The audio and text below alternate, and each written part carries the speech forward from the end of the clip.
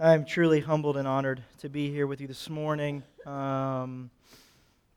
We love it here. And just for clarification, it was a year and a half ago, not 2.5 years ago. So It's my math. it's okay. Pastors don't do math.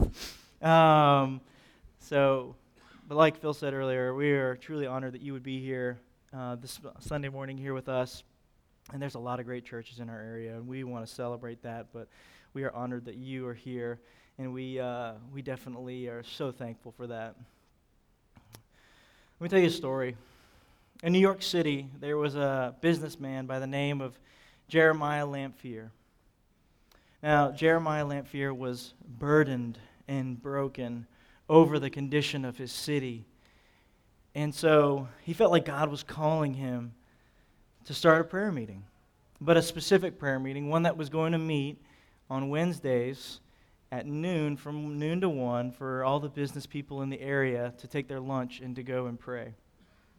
So being all excited about it, he made flyers, passed them all around, woke up September the 23rd, and just excited to see what God was going to do.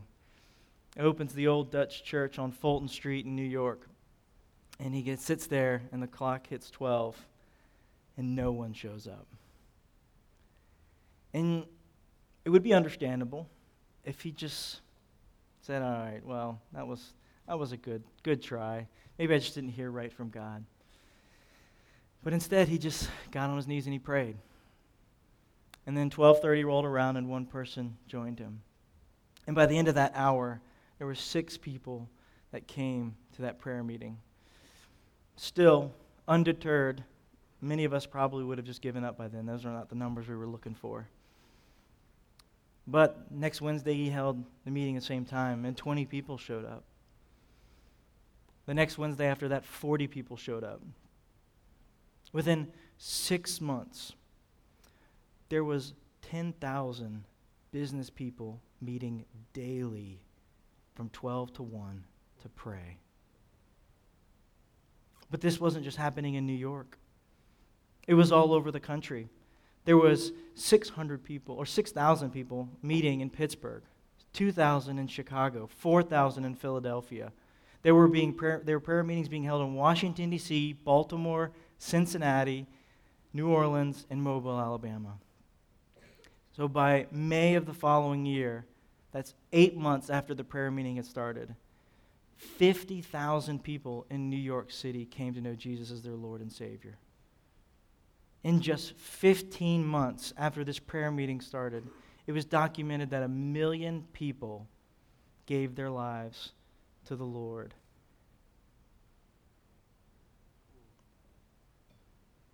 The interesting thing about that statistic is that there was only 30 million people in the United States at that time, and 1 million had given their lives to the Lord. This period in our history is called the Third Great Awakening, and it is the last documented great move of God in our country, and it happened 160 years ago. 160 years ago was the last time that our country experienced the power of prayer in such a magnitude that swept our nation.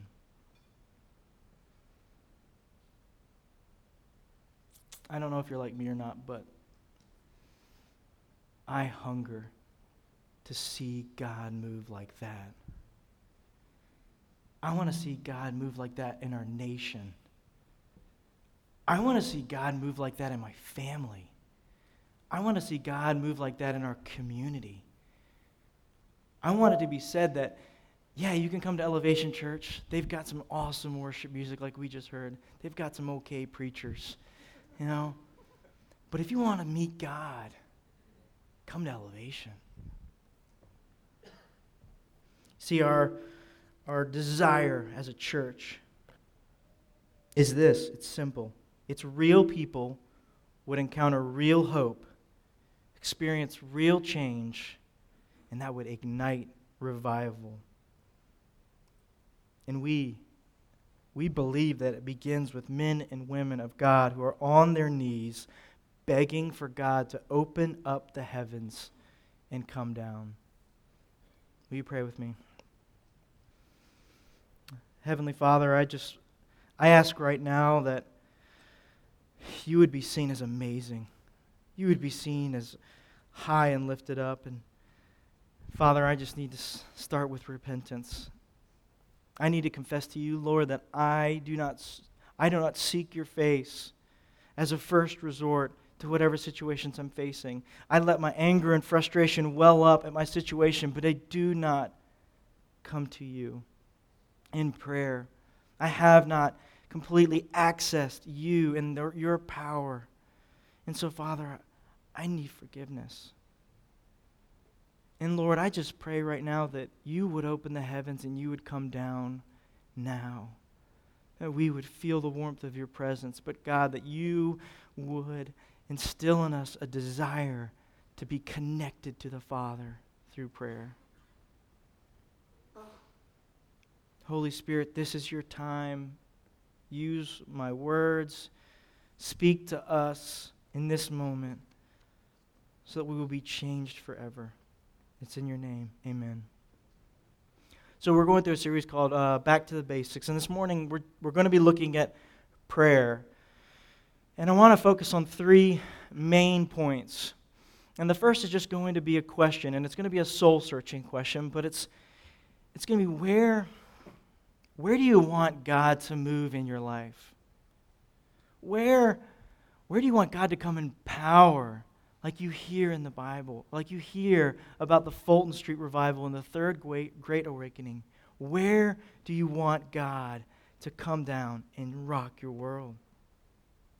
The second is going to be more practical along with the third, and that's going to be what are going to be some of the challenges that you're going to face with prayer. First, identifying where you need to pray, and then what are some of the things that you're going to be facing in praying, because a life of prayer is not easy. And then the third thing we're going to look at is what are some of the practical ways that we can just start applying prayer to our life on a daily basis. So let's start with that question. Where do you want God to move in your life? Where are you desperate for Him to come and change, to come in power? For many of you, a situation, a relationship, a person, it just comes to mind immediately. But for some of us, and I think this is really common, is that we don't really know. We don't really know where we want God to move. And honestly, I think that stems from the fact that I don't think we really know exactly what we want in our lives. And so I'm going to break down 3 different wants, core needs, desires that we can use as kind of indicators for an area in your life that you may need prayer. So we're going to be focusing a lot of time into these 3 things, and then we're going to go into the practical steps. So first, do you need God, or where do you need God to come down in power to heal and restore? Where in your life would you say, I need God to restore what's been broken? Maybe you're here this morning and you don't know if your marriage is going to make it. Maybe you have past relationships that still, in some form or fashion, control you. Maybe you would say, I'm financially broken. Maybe you have a broken relationship with your children. You've become estranged and you're desperate for God to mend that. Maybe it's a betrayal that's left you scarred and you need healing.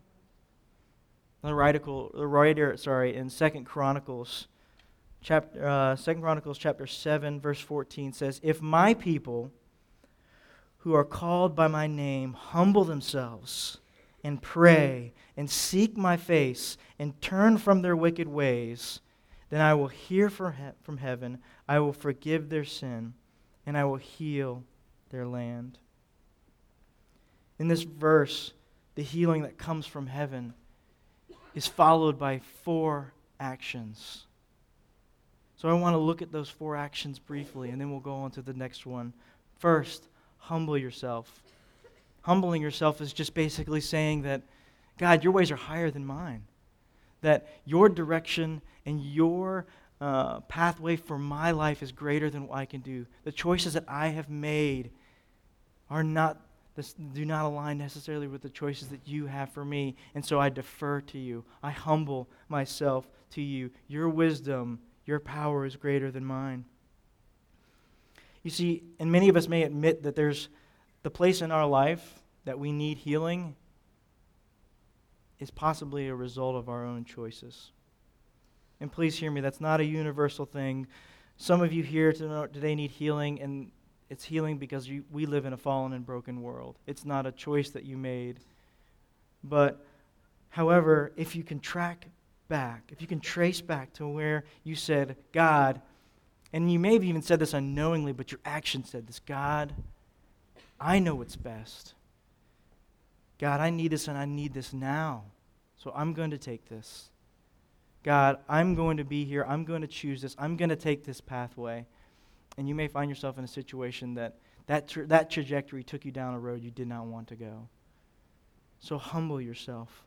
Second, we need to pray. Will you pull the scripture back up, David, of the 2 Chronicles? There you go. We need to pray. That's right. Yeah, we need to pray. That's basic. Yes, but you need to ask God. You need to ask God. You need to petition the Lord for your needs. Third, you need to seek His face. God has made Himself accessible to you. God has made Himself accessible to you by what's around you, by the Holy Scriptures, and by His Spirit in you. So if you need Him, if you need wisdom, if you seek Him, and you'll find Him. James 1:5, if you need wisdom, ask our generous God, and He will give it to you. He will never rebuke you for asking. Seek His face. Look for Him. And the fourth thing is turn from your wicked ways. We need to repent, which is just a Greek military term that just means turn around. But if I'm honest with myself, many times I want God's healing, but I don't want to change.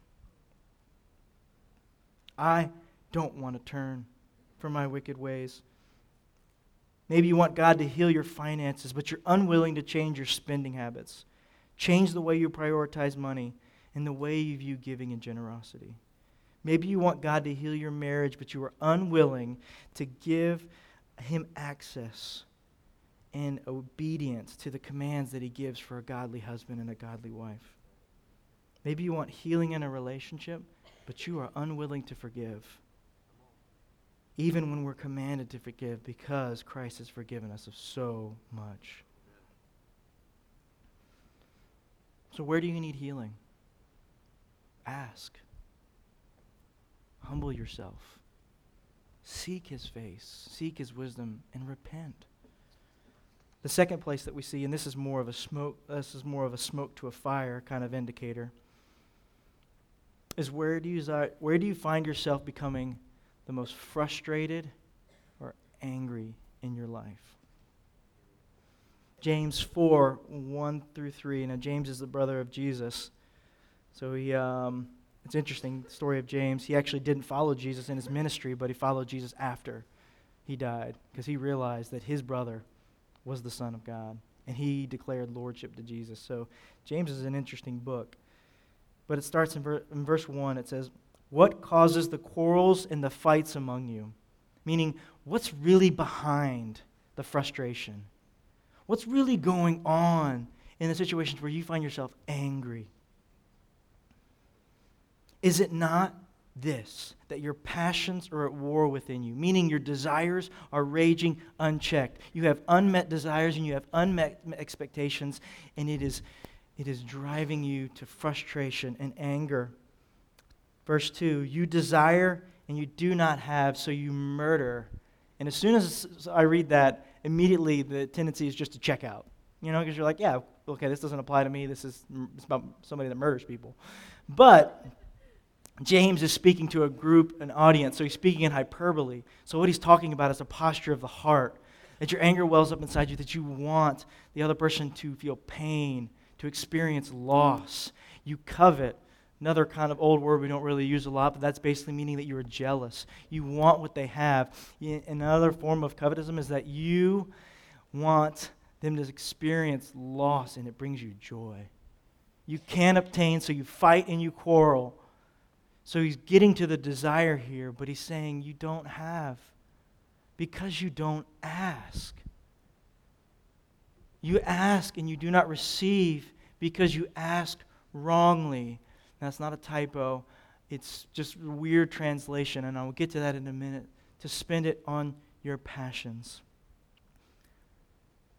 Maybe you're here this morning and you are frustrated with your marriage. You're frustrated with your spouse. Please, no elbowing. We don't need any of that. But just so you know, Valentine's Day is coming up. I may have saved somebody this morning. It's on Tuesday, fellas. Go ahead. No excuse. All right, maybe you're here this morning and you're just fed up with work. You are frustrated with your work situation. You are angry at the treatment that you receive. Maybe you're here and honestly your family's in turmoil. You are fighting, throwing McDonald's hash browns at each other all the way up to church, and then as soon as the church doors open, you put on that, everything's fine, brother, sister. Bless you, brother. Bless you, sister. Praise God. Oh, yes. And you have this thing that you put on, but you know that there's something inside you. There's something inside you that is not right. There's something inside you, warring inside you, and you're angry and you do not know where to place it. James says that we war against each other, and you're fighting because you do not get what you want. You want a respectful wife. You want a loving husband. You want recognition at work, and so you fight and you claw, but you do not have because you do not ask. And when you ask wrongly. Another way of translating that is just ask badly.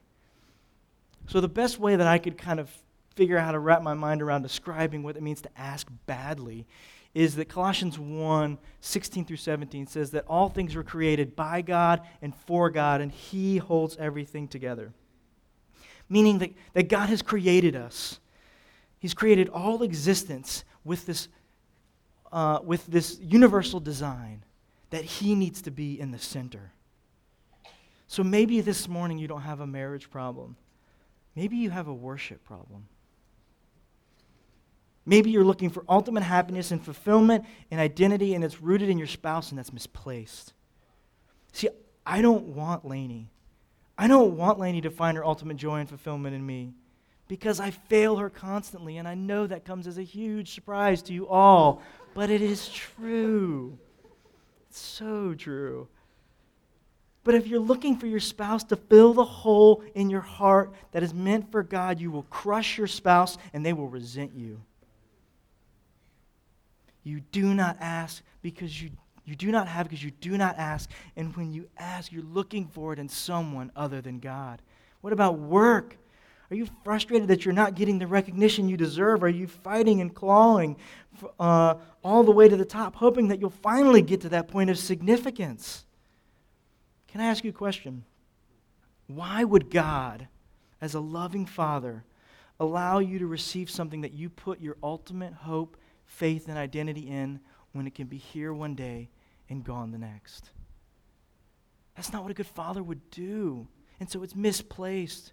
You're looking for your satisfaction. You're looking for your identity. You're looking for your significance in work. And so you're angry and you fight and you're frustrated. What about your family? Parents, are you crushing your children under the weight of trying to find significance in them, in their academics, in their sports?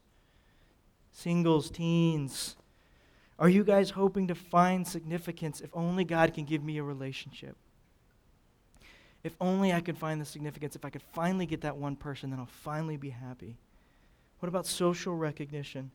If I can only get this many Twitter followers, Facebook likes, Instagram likes, then I'll finally be someone. But that's wrong.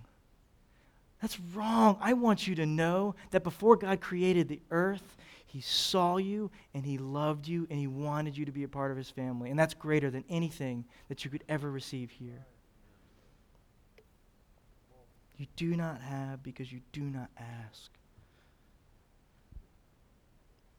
Third place, where do you find worry, anxiety, and fear in your life. Just like frustration and anger, worry, fear, anxiety is another smoke to a fire.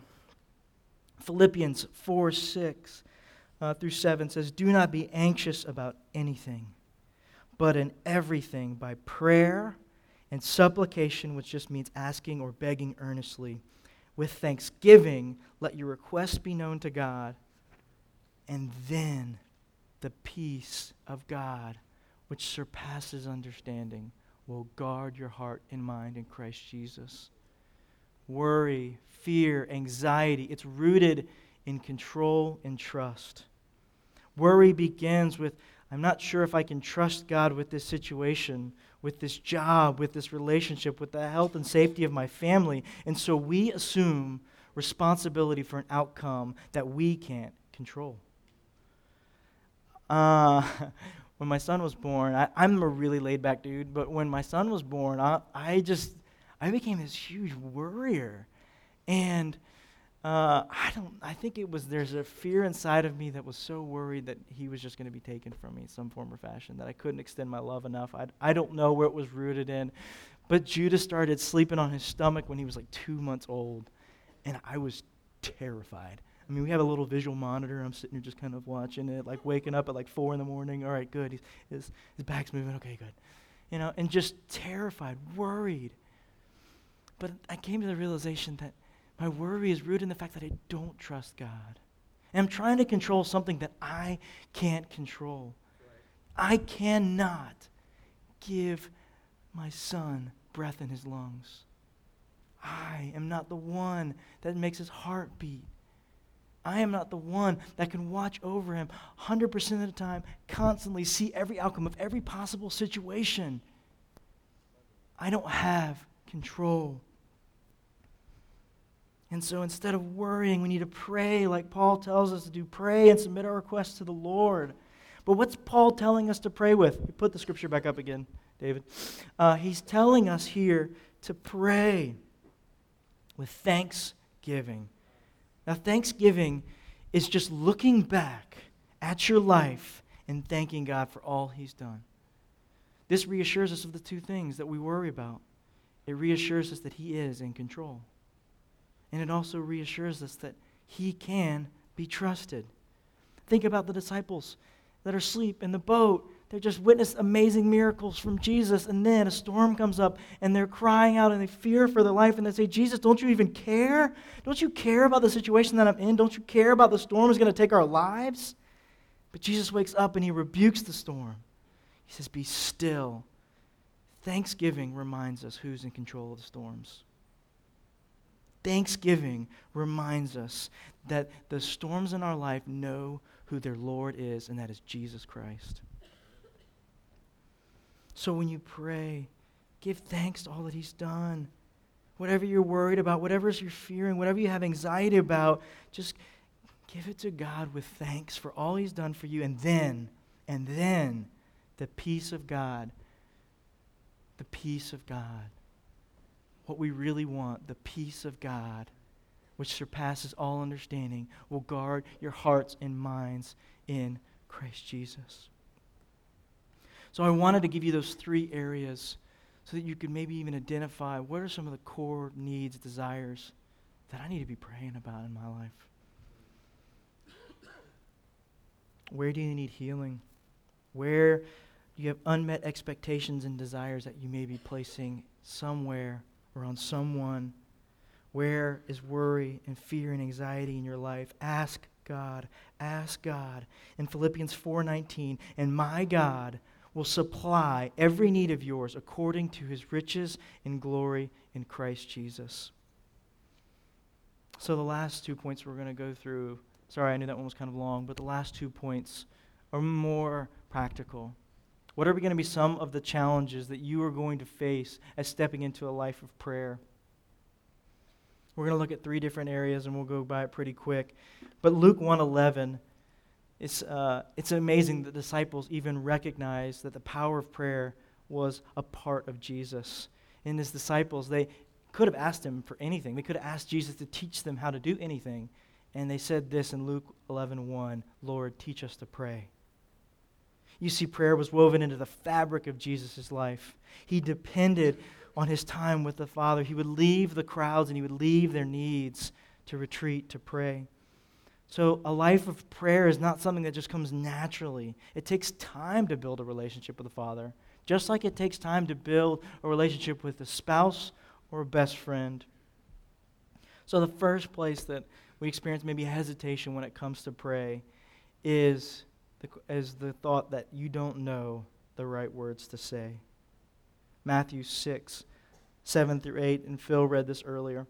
It says, when you pray, do not heap up empty phrases as the Gentiles do, for they think that they will be heard for their many words. Do not be like them, for your Father knows what you need even before you ask. God is not someone that you need to pray in the King James. God is not somebody that you need to say his name 100 times for him to unlock the password, to pour his blessings out.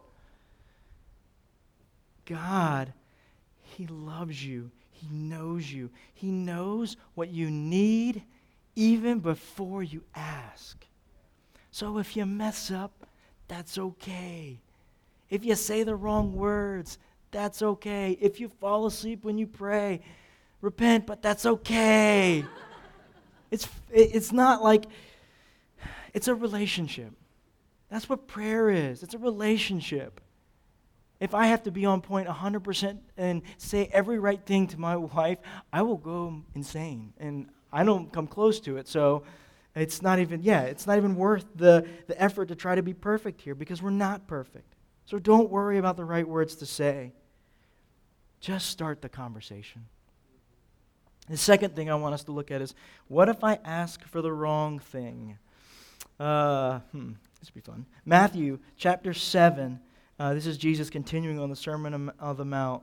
Verses 7 through 11 says, ask and it will be given to you. Seek and you will find. Knock and it will be open to you. For anyone who asks receives. And anyone who seeks finds. And to the ones who knock it will be open to you. So we've heard that before, but then Jesus kind of goes a little bit further, and he says, so which one of you, looking to the audience, if his son asked him for bread, would you give him a stone? Or if he asked for a fish, would you give him a serpent? If you then, who are evil, know how to give good gifts to your children, how much more will your Father who is in heaven give good things to those who ask him? Every good and perfect gift comes down from God. And can I say for a second that I'm really thankful that God knows what I need? Because so often what we ultimately want does not coincide with what we immediately want. What we ultimately want doesn't always coincide with what we immediately want. So I'm really thankful for unanswered prayers. I wouldn't be here this morning if I didn't have unanswered prayers. Many of you can relate. You asked God for the thing that you needed right now. Lord, please give me this. And then you start bargaining. You say, God, I'm gonna give my life to you. I'm gonna give my money to you. If I can get this car, if I can get this relationship, I will serve you forever. I'll be a missionary in Africa. I'm gonna hang out with Doug all day long in South Africa. There you go. And so you bargain and you want, but God, He knows what you need. So we need to trust God. We need to trust not only His answer to our prayer, whether it's a yes, a no, or a maybe, or a wait, and we need to trust the timing of His answer. So the third thing that is going to challenge that we are going to face with prayer is that we have an enemy that wants nothing more than for us to never pray. Samuel Chadwick, who was a preacher in the 1800s, he said that Satan dreads nothing but prayer. His one concern is to keep the saints from praying. He fears nothing from prayerless studies, prayerless work, prayerless religion. He laughs at our toil, he mocks our wisdom, but he trembles when we pray. James 4:7, submit yourselves to God, draw near to God, submit yourselves in prayer to God, resist the devil, and he will flee. I've been going through a lot of examples, but husbands and wives, it's time to point your frustration to the real enemy that wants to steal, kill, and destroy your marriage. And go on the offensive through prayer. Satan wants nothing more than a prayerless family. At work, Satan wants you to go to your job and just take God out of the picture. At school, Satan wants you to get distracted from what really matters. So when you pray, don't worry about the right words or worry about saying the wrong thing. No, trust that God knows what's best. And know that you have an enemy that wants you to not pray. The last thing we're going to look at, and this is just going to be more of the practical applications. How can we practically apply prayer to our lives? 3 quick questions. When? When do we do this? Ephesians 6:18 says, "Pray at all times in the Spirit with all prayer and supplication." 1 Thessalonians 5:16 and 17, "Rejoice always, pray without ceasing, give thanks in all circumstances." So when I read those verses, immediately I think, well, that's impossible. I can't do that. It seems so overwhelming. How do you pray without ceasing? How do you pray in all times in the Spirit? But what I want us to do maybe is to start applying prayer whenever we experience a new situation. Whenever you wake up, you ask God for wisdom and strength for the day. Whenever you go to work, you ask God for wisdom and direction on how to handle your office and what He wants you to do there for His kingdom. When you pick up your kids from school, ask God for guidance on how to raise your children. Whatever arises, whatever encounters, talk to God. Ask Him what you need and then carry on. It doesn't have to be a really long, drawn-out prayer. And please hear me, I'm not trying to be sacrilegious at all, but maybe you sometimes just need to ask God a quick question. It's just like sending God a text message. You're opening the conversation to God about the situation. But then there's sometimes when you need to have a call, and when you need to have a personal conversation, and when you need to go back and forth with the Lord.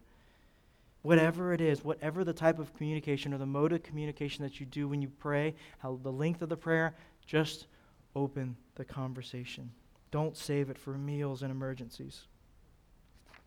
All right, how to pray. We have this kind of acrostic. It's PRAY, and first it starts on, this comes from Matthew chapter 6, what Phil was also talking about, the Lord's Prayer. And you break down prayer, and it's also in your little handouts. Praise. Our Father in heaven, holy is your name. This just gives us the right perspective. This gives us the right perspective on who God is, that He's in control of our situation, that He can be trusted.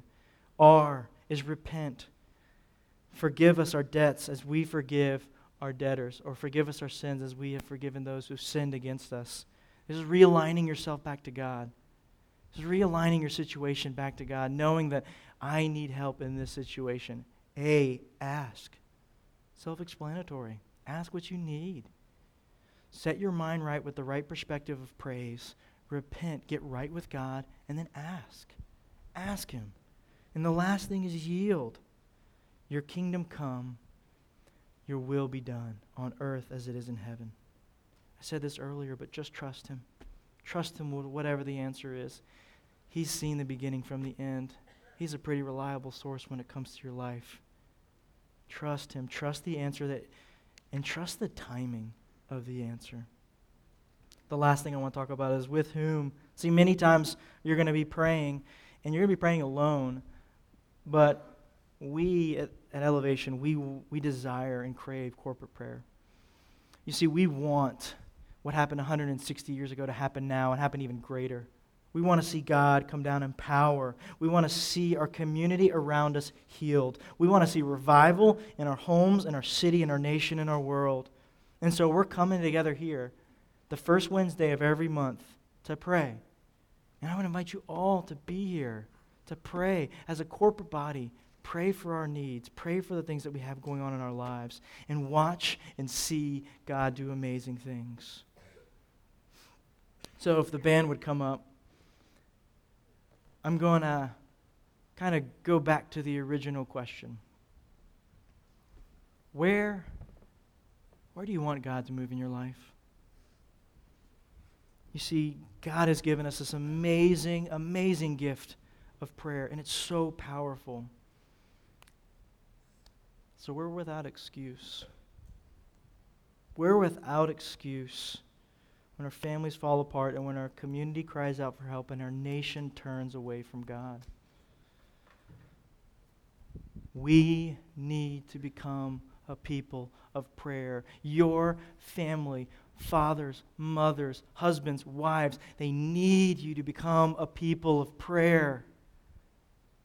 Your school needs you to become people of prayer. Your workplace, it needs God's power. It needs you to become a people of prayer. So start the conversation. Ask God, and He will give you more than you could even abundantly think or even comprehend. Let's pray. Actually, before I pray, I want to also say this. We want to open up the stairs. There's nothing really amazing about these stairs. They're just stairs, but we want to open them up. If you need prayer right now, we want to be there to pray for you. Phil will be down here. I will be down here. The elders, leaders will be down here and available if you need prayer. If you want to, at this moment, you feel like you need to gather your family and you need to pray during worship, please pray. God, we are desperate for you. Father, if we are content to live without you and live without a life of prayer, we will. And it is a sad reality. So, Father, I pray in this moment right now, Lord, that you would rend the heavens and you would come down in power and that you would change us. God, that we would begin to fall on our knees on a daily basis and say, Lord, we need you. Lord, I need you. I'm not the man I'm supposed to be. I need you. Father, I pray that you would hear our cry and you would come. We need your presence. We crave your presence. And Father, we trust you. We trust you with our lives. We trust you with our families, with our work, with our situation, with our time and our money. We trust you. Because you're a good Father. You know what's best for us. So help us in our unbelief. Help us in the places where we struggle with faith. Help us. It's in your wonderful name we pray. Amen.